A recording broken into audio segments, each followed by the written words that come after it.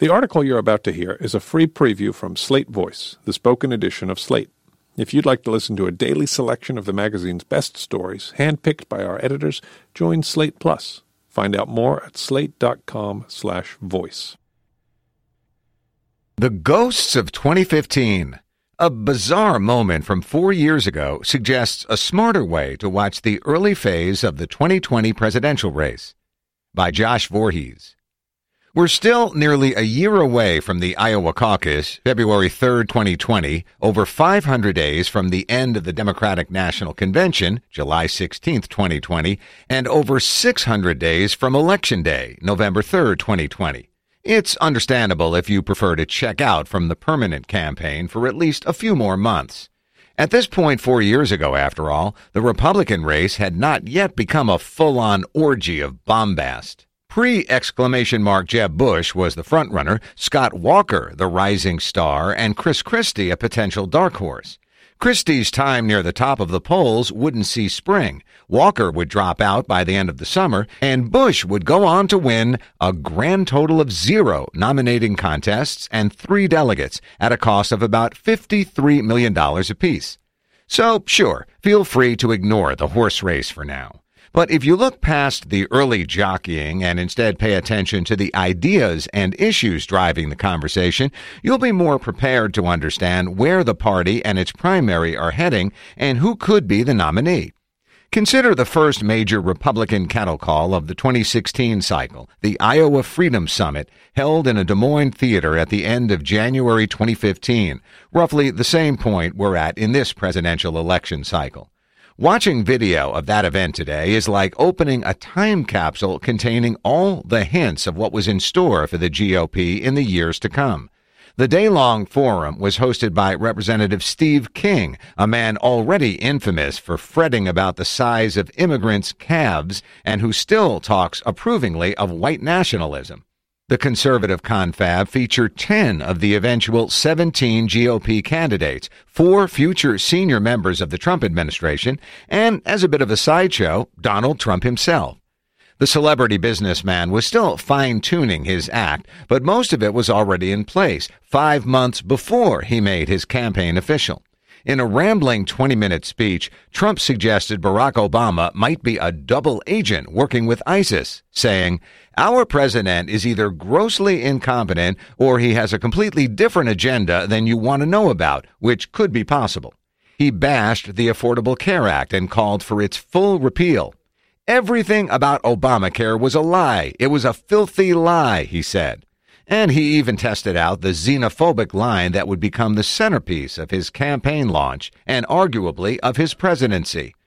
I saw the other day on television people walking across the border. Walking. The military is holding guns and people are just walking right in front, coming into our country. It is so terrible. It is so unfair. It is so incompetent. And we don't have the best coming in. We have people who are criminals. We have people who are crooks. You can certainly have terrorists. You can certainly have Islamic terrorists. You can have anything coming across the border. We don't do anything about it. So I would say if I run and if I win, I would certainly start by building a very, very powerful border. Trump had a morning speaking slot, and the crowd wasn't entirely sure at first how to react to what it was hearing, but nervous laughter slowly gave way to occasional cheers and eventually a standing ovation.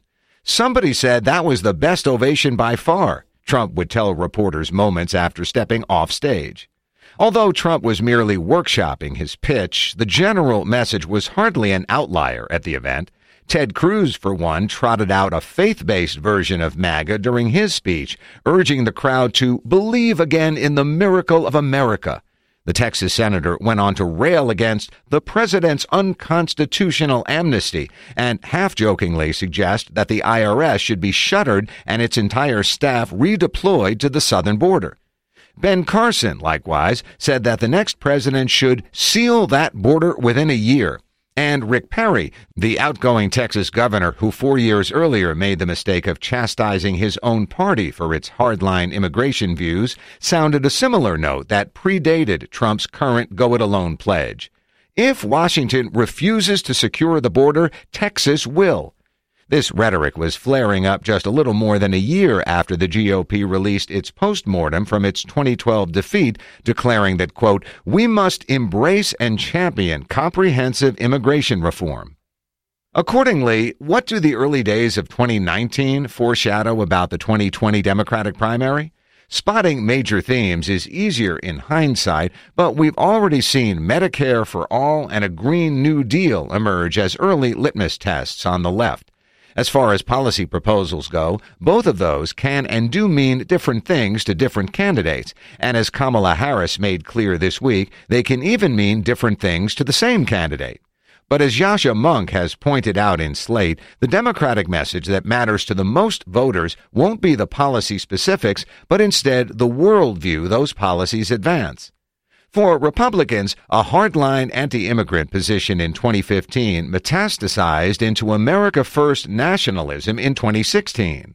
It's easy to imagine something similar happening for Democrats this time around, whereby an idea that seems extreme now in relation to mainstream orthodoxy, say an end to private insurance, a federal jobs guarantee, or something else entirely, becomes shorthand for the party's larger worldview.